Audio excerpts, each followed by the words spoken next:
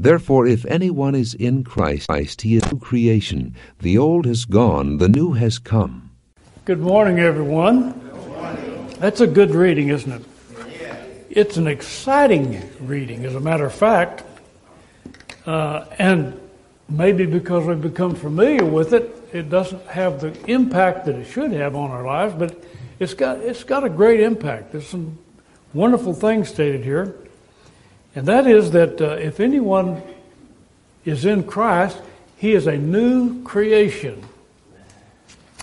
There are two things that are stunning about that. First of all, that we could become new, that we could start all over again, and that we'd become new, not just an old refurbished version of ourselves, but actually new. And the second is that God could make all things new. All things have become new. Revelation chapter 21 at verse 5 says the same thing. Behold, I make all things new. Jesus, if you attach yourself to Jesus Christ, He will make things different for you. He will make things new for you. We like to think in terms of things around us when we think about new, don't we? We think about new gadgets. We think about new devices. We think about new cars. We think about new houses. We think about new clothes. We think about new hats, new shoes, new this, new that. Actually, he's talking about the new you. He's talking about something that's going to happen to you regardless of where you live. And in that regard, for instance, if you were a sinner, you could live in the Garden of Eden for a while at least. They did. Regardless of what was going on around them, they were who they were, Adam and Eve.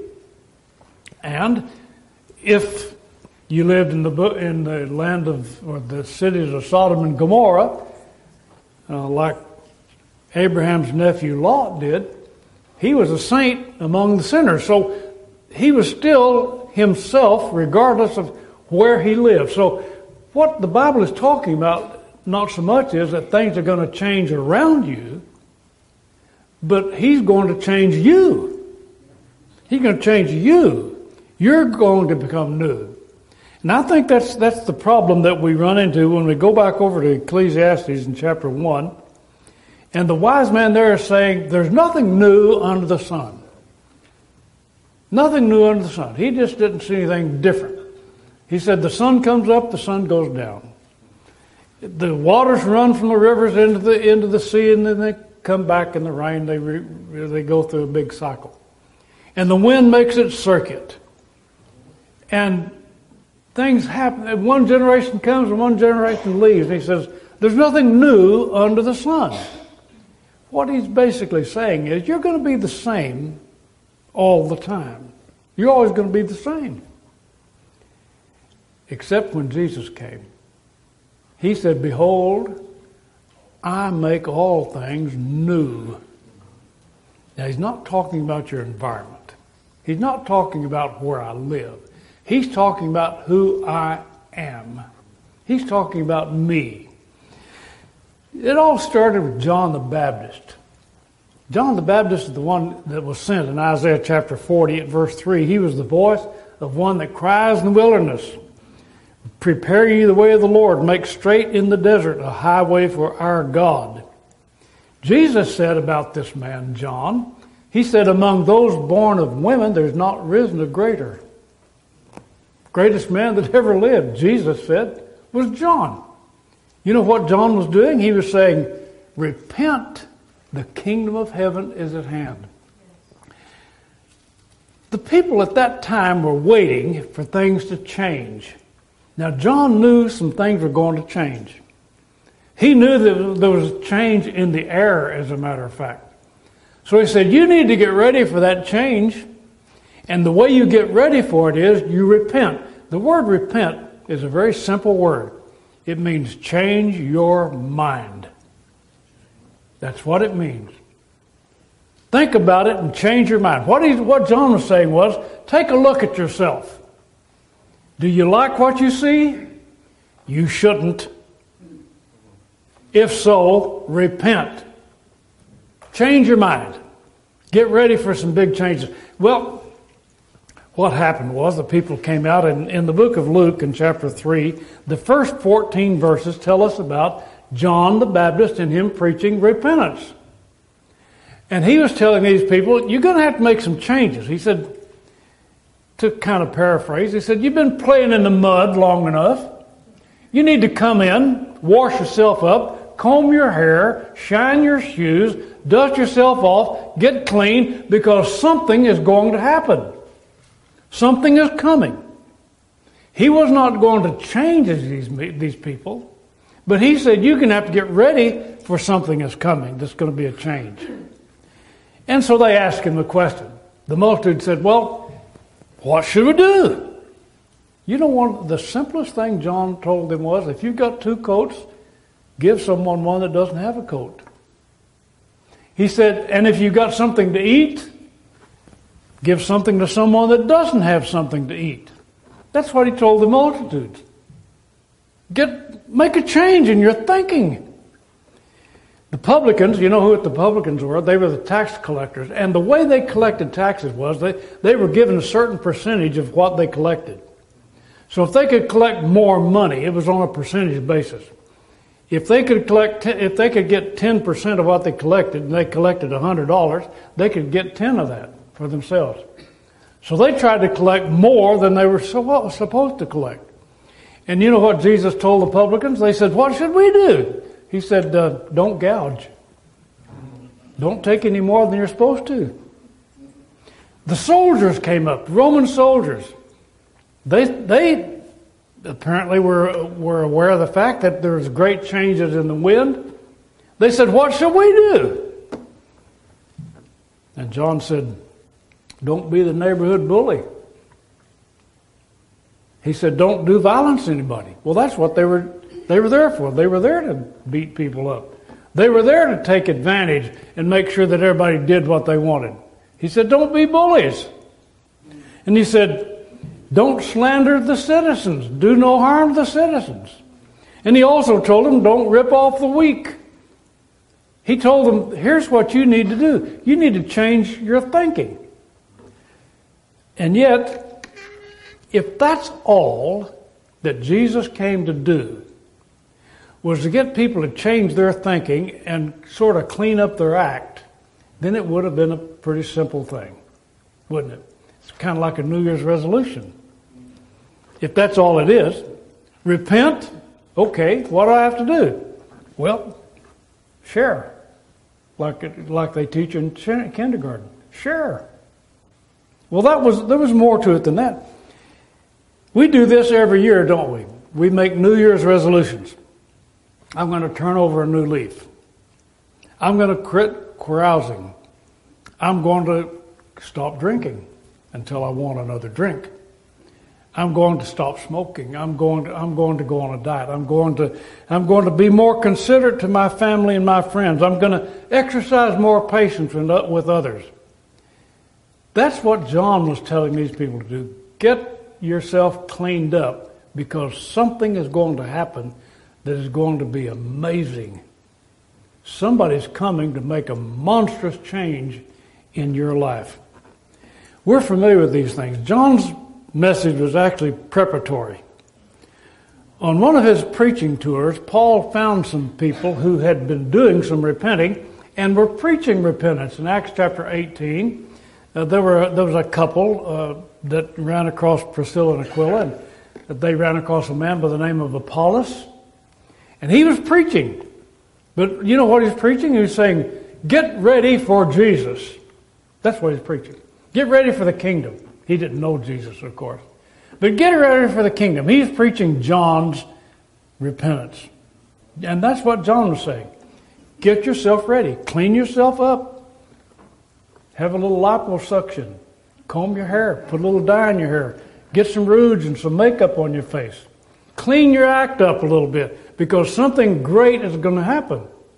Now that's what they were preaching. Paul found 12 of these guys in the city of Ephesus in chapter 19 of Acts. He found them, and what were they doing? They were preaching repentance. They were getting everybody ready getting everybody ready. Polish your shoes.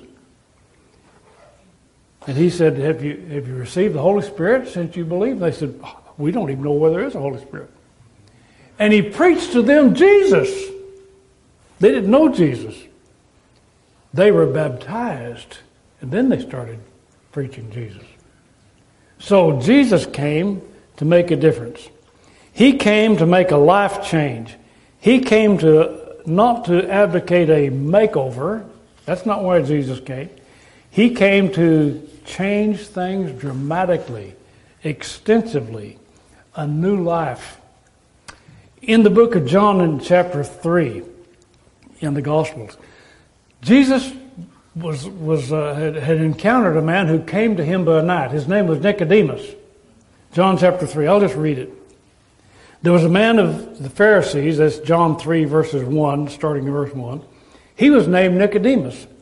He was a ruler of the Jews. The same came to Jesus by night and said unto him, Rabbi, we know that you are a teacher come from God. No man can do these miracles that you do except God be with him. Nicodemus was laying it on. He said, you're something else, Jesus. You've been performing some miracles, and you're teaching. Nobody can teach like you teach. Jesus shut him down. He jumped ahead of him. He said, except a man be born again, he cannot see the kingdom of God. Hey, that's not what Nicodemus was after. What these people were after was reformation. They wanted to renegotiate a contract with God. In the Old Testament, that's what the Old Testament is about. These people lived under a law that said, if you'll do my commandments, I'll make you prosperous. I'll exalt you. You'll be so rich you can't have barns big enough to hold it in. That's what they wanted. So Nicodemus, he was ready for that. And Jesus shut him off. He said, Nicodemus was waiting for that. He wanted his part of that. And Jesus said, wait a minute. You know, Nicodemus, your old life is not worth anything. He said, except a man be born again, he cannot see the kingdom of God. How radical was that? Nicodemus, toss out everything that you've been doing before, and I want you to start all over again. I'll give you a new life, not a remade life. I'll give you a new life. Now, think about that for just a minute. In the book of Romans in chapter 6, we're talking about something so radically different that it changes everything. In Romans chapter 6 at verse 3, know ye not that so many of us as were baptized into Jesus Christ were baptized into his death? We die. That's the newness of life. What is your life worth, by the way? What is your life worth? Jesus asked the man that question one time. He said, what is a man's life worth? You know that the Spanish explorers came to this country halfway around the world looking for the fountain of life. They wanted to get well and live forever. Jesus, when he came to this earth, he came to save us, and he said, I came to give them life, and that more abundantly. What Jesus came to do is give us life.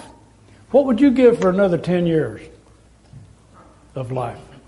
Some of you that are up in age a little bit, what would you give for another 10 years? Guaranteed. What would you give? I know people who spent their whole life savings trying to find a doctor that would give them a couple of more years of life. Everything they own, if they could have just a little bit more life, just a little bit more. What is your life worth? And yet Jesus said, I'm going to give you that. I'm going to give you the life, and I'm going to give you that more abundantly. And then he said, he that believes in me, though he were dead, yet shall he live. He that lives and believes in me shall never die. Well, what that means is, if you partner up with Jesus and you live your whole life with him, when you get right down to the end, you know what's going to happen? You're just going to go on home with him. He's here with you. He's living with you. He's in your house. He said, okay, night's fallen, shades down, come to my house. And that's what happens. That's life. That's the new life that he came to give. These people were not expecting that. And a lot of people today don't expect it. When we talk about repentance, we're talking about, hey, I'm not happy with the way I've been. You may be happy with the life you've had before. If you're happy with what you have, you're not a candidate for repentance. You're going to turn your nose up and say, hey, I like what I am. I like me. And I like who I am. And there were people like that in Jesus' time. In the book of Luke, in chapter 7, verse 29 and 30, it says the Pharisees and scribes came out and they said they rejected the counsel of God against themselves, not being baptized of John. Why weren't they baptized of John? Because they didn't want to repent. They didn't feel like there was anything wrong. So, my life is good. And I'm just going to keep living this good life, and I'll make a few improvements. Put a little lipstick on, a little color in my hair, new suit of clothes, shoe shine, and I can just keep going the way I was before. Maybe a little better. That's not what Jesus said. He said, you're going to trash all that. The old you is gone, and I'm going to give you a new you. A new you. And he told Nicodemus, you're going to have to start all over again, just like you're born again. Now I'm reading in Romans chapter 6, and at verse 4 it says, therefore we are buried with him in baptism into death, that like as Christ was raised up from the dead by the glory of the Father, we also should walk in newness of life. Walk in newness of life. And there are other texts that say the same thing. It's a new life. It's not the old life. It's entirely different from the way we've been before. It's entirely different from the way we've thought before. It's entirely different from the way we've dreamed of things before. It's a new life. He said in Ephesians chapter 4, verse 22 through 24, this is Paul again, that you put off concerning the former conversation, that is your old life, put off the old man, which is corrupt according to the deceitful lust, and be renewed in the spirit of your mind, that you may put on the new man, which after God is created in righteousness and true holiness. Now these texts show us that God did not intend for us to just kind of be a new model of our old self. These texts tell us that he wants you to forget that old self and be the new self, be something you weren't before. And he doesn't want you dragging your old life behind you, wagging it behind you, and dragging it across the chasm of baptism into the new world that he has. He wants you to give that up and come with him and learn of him. Learn how to do what he wants you to do. Now, it's kind of hard to conceive of what Jesus is talking about in terms of the radicalness of the newness of his world. But he gives us some hints and gives us some pointers in the four Gospels while he's here on earth. He gives us some idea of what the new life is going to be. Now, John, who was an apostle also, wrote in 1 John chapter 2 at verse 15, he says, love not the world, neither the things that are in the world. If any man love the world, the love of the Father is not in him. For all that is in the world, the lust of the flesh, the lust of the eyes, and the pride of life is not of the Father, but is of the world. And the world passes away, and the lust thereof. He that does the will of the Father lives forever, abides forever. Jesus set the tone for us in terms of what he means by this new life. If, for instance, you want to be at the top of your game, Jesus said, go to the bottom. He said, go to the bottom, start at the bottom. In the book of Luke chapter 14, verse 11, whosoever exalts himself, that is, tries to get to the top, shall be abased. That means taken to the bottom. He that humbles himself, he's at the bottom, shall be exalted. So if you want to get to the top, you've got to go to the bottom. That's what Jesus said. He says, if you want to be first served, if you think that there's some good things being passed out, and you want to be first, he says, go to the end of the line. Now that's what Jesus is talking about in terms of newness. Nobody ever told anybody to do that. If I want to be first, I crowd into ahead. I take cuts. I get up there and I'm big enough, I'm going to shove my way in and I want to be first. I want to be there to get mine. Jesus said, no, go to the end of the line. Matthew chapter 19 verse 30 says, but many that are first shall be last, and the last shall be first. Interesting, isn't it?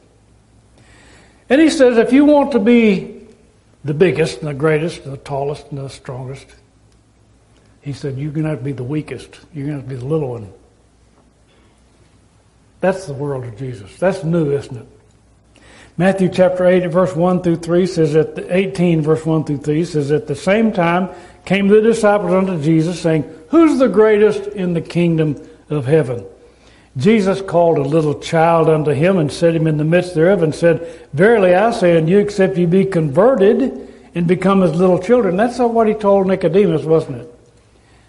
A man must be born again of water and the Spirit. That's, of course, baptism and a change of heart to enter the kingdom of heaven. That's what he's saying here. He said you have to be a little child if you want to be, as Joe Forst used to say, the tall hog at the trough.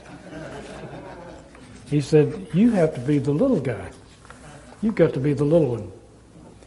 And he said, if you want to be pampered and served and taken care of, you want people to, when you come in the door, say, well, this is the one I want to minister to.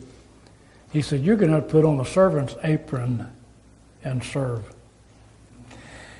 In Luke chapter 22, verse 26, the disciples were arguing about this. And they asked Jesus, they said, who is the greatest in the kingdom? And he said, he that is greatest among you, let him be as the younger. He is the chief as he that does serve. Be the servant. If I want to be recognized for whom I am, Jesus, now this is Jesus telling about the newness of his kingdom. This is the radicalness of it. This is how radical it is. He said, if you want recognition and status, go wash some feet. Isn't that something? You know what Jesus did the night he was betrayed? He had supper with his disciples, what we call the Lord's Supper, in which we observed this morning. He had the Lord's Supper. He had a meal with them. When he got through, he had a towel around himself, and he set each of the apostles down and he washed their feet. He washed their feet. And then he took the towel from around himself and he dried their feet with it. And that tells you how great our Savior was. He was the great one. He was the one washing feet. Now, here's the situation. I talked last week about the old covenant, the old law, the Old Testament. And that was the law given by Moses, through Moses, on Mount Sinai. And it was the law telling everybody what they had to do. And they had certain restrictions and requirements in terms of teaching that law. And they were told, you tell your children, you teach your children all these laws. You teach them, and every morning, you teach them in the morning, you teach them at night. You teach them what I want them to do. And you write them on your sleeves. And you write them on your doorposts. You write them down so you'll know what you're supposed to do. That was the old covenant. That's agreement. And you remember, as we were talking and studying together, most of you, that they just didn't get that. They said, no, I think we're good. And they didn't continue to follow the Lord. And every now and then they'd get in a bind because they were told if they would keep these laws that God would bless them beyond their imagination. They would be the greatest among the nations. And they were, to start with, in Solomon. They were fabulously wealthy, so much so that the nations around them wanted to come get some. They were the goose that laid the golden egg. They were wealthy beyond your wildest dreams. And every time a man went out to sow his field, he'd plant and his crop would come up so high that it would take him long enough, it'd take him so much time to harvest it that he got into the time when he had to plant it again. He just had more than he could handle. That was because God said, I will bless those that bless you. I will bless you. I will make you fruitful in your field and in the city, whatever you do. And that's what they were expecting when Jesus came. But now Jesus is saying, I've got a new covenant, New Testament. It's a new one, a new deal. I know you weren't around when Roosevelt said that. But he said, he gave the new deal. His wife said, well, I'll get in on this too. I'll give you a new highway cleanup. So, a new deal. Well, that's what Jesus had. He's had something entirely new. And he had a new covenant. Now, I want to read this for you in Hebrews chapter 8 and starting at verse 7. Here's the new agreement that if you want to be with Jesus, if you want to be alive, if you want to live forever, here's the agreement you have to accept. Verse 7, it says, if that first covenant, that was the Old Testament, had been faultless, no place would have been sought for the second. Finding fault with them, he said, behold, the days come, saith the Lord, I'll make a new covenant with the house of Israel, the house of Judah, not according to the covenant that I made with their fathers. In the day that I took them by the hand to lead them out of the land of Egypt, because they continued not my covenant, I regard them not, saith the Lord. This is the covenant that I will make with the house of Israel after those days. I will put my laws into their mind and write them in their hearts. Guess what? When you're reading the New Testament, you're reading it with your head. You're getting it. You're reading about Jesus. He's talking to you through the Holy Spirit is talking to you through the New Testament. And your head then is passing that information to your heart, and your heart is absorbing it. And when you believe it and you accept it in your heart, then it's going to explode in your actions. That's the way it works. And not the other way around. In other words, you don't read it and then learn it and then later on you decide you do it. It has to come from the heart. It has to be in the heart. He said, I'll put my laws into their minds and write them in their hearts, and will be to them a God. They shall be to me a people. They shall not teach every man his neighbor and every man his brother, saying, know the Lord. All shall know me. You must know Jesus Christ in order to go to heaven. In order to be saved, in order to have the new life, you have to know Him. Well, how close do I have to know Him? You've got to live with Him daily. He wants in your life. He wants to be the biggest part of your life. He wants you to make decisions based on how He'd make a decision. He wants to go along with you and take you where He wants you to go instead of you taking Him where you want to go. He is in your life. If any man be in Christ, the Bible says, if you're in Christ, you are a new creature. A new creature. He said, every man will know Him. They shall not teach every man his brother and every man his neighbor, saying, know the Lord. For all shall know me, from the least to the greatest. I'll be merciful to their unrighteousness. Their sins and their iniquities will I remember no more. In that He saith, the new covenant He's made the first old. That which decays and waxes old is ready to vanish away. Set your affections on things above, not on things on the earth, for you are dead and your life is hid with Christ in God. The new life starts with Jesus. Amen. You believe Him. You've heard the gospel. You shall know the truth. The truth shall make you free. You confessed His name. You've said, hey, I want everybody to know. I want you to know this morning. I believe that Jesus is the Christ, Son of the living God. I believe that He rose from the dead. I believe that. And I want people to know that. And I'll tell them. I'll tell them. Do you want people to know that? Do you want to confess that Jesus is the Christ? Then He said, be baptized for the remission of your sins and rise to walk in newness of life. From now on, my life is going to be regulated by Jesus Christ in me. And I'm looking forward to the resurrection. Are you?